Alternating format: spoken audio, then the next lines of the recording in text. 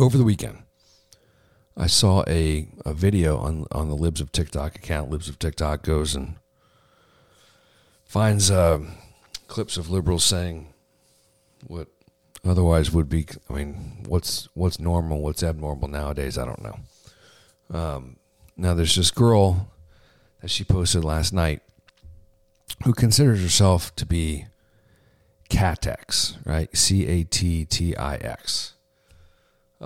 Who she goes on to suggest that she may have been a cat in a former life, or she has some sort of spiritual connection with cats. It's a little difficult to sort of follow and process. Now I bring this up. I'm not trying to be judgy on her. I kind of feel bad for her. She uses a ton of big words, so she's not dumb by any stretch. She thinks she's researched this through and through.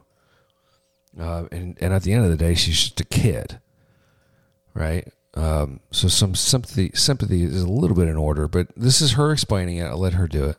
It is a spiritual identity where we believe that at heart or in a past life, we were an animal. We do not transition. We don't believe that we're actually that animal. We believe that spiritually we are, and we do experience dysphoria and euphoria. That's why it's comparable. As a transtherian, it is to an extent comparable.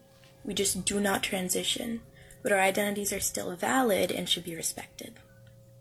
Also, a fuck ton of people, myself included, have genders that align with animals because we're non-binary. Like, I'm Catix, for an example. I have a gender that strongly relates to cats. We exist. Yeah, so, look, I don't understand this obsession with going on social media and declaring all these things. And this seems to be real prevalent on TikTok. So, look, I only bring this up because I have a personal anecdote here. We have a family friend who has experience with this.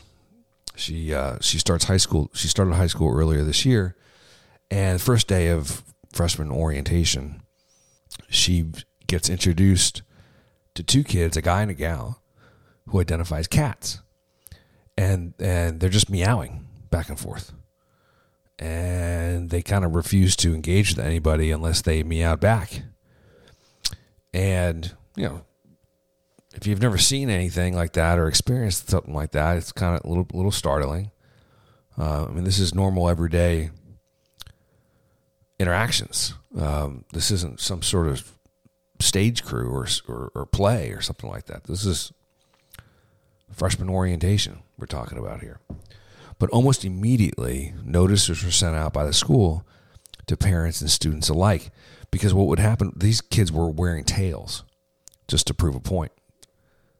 And immediately notices went out saying, don't mess with them. Don't pull their tails. Pulling their tails would be almost considered like a hate crime. They would send you off to be dealt with by the state attorney general, and whatever fines and charges might be associated with that might come along if you pulled their tails.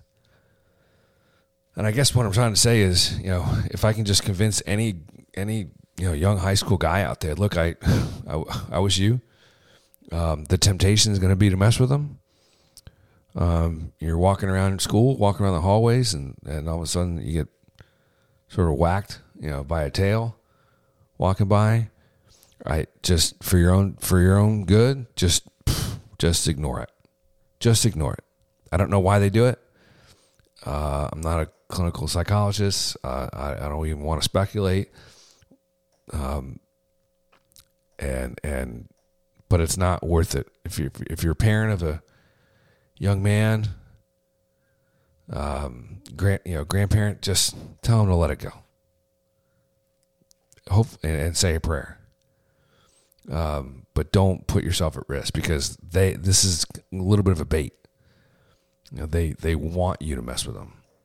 They want that attention, and they want to turn you in. So do yourself a favor. Just ignore them, avoid them. and try to enjoy your high school. All right, take it easy.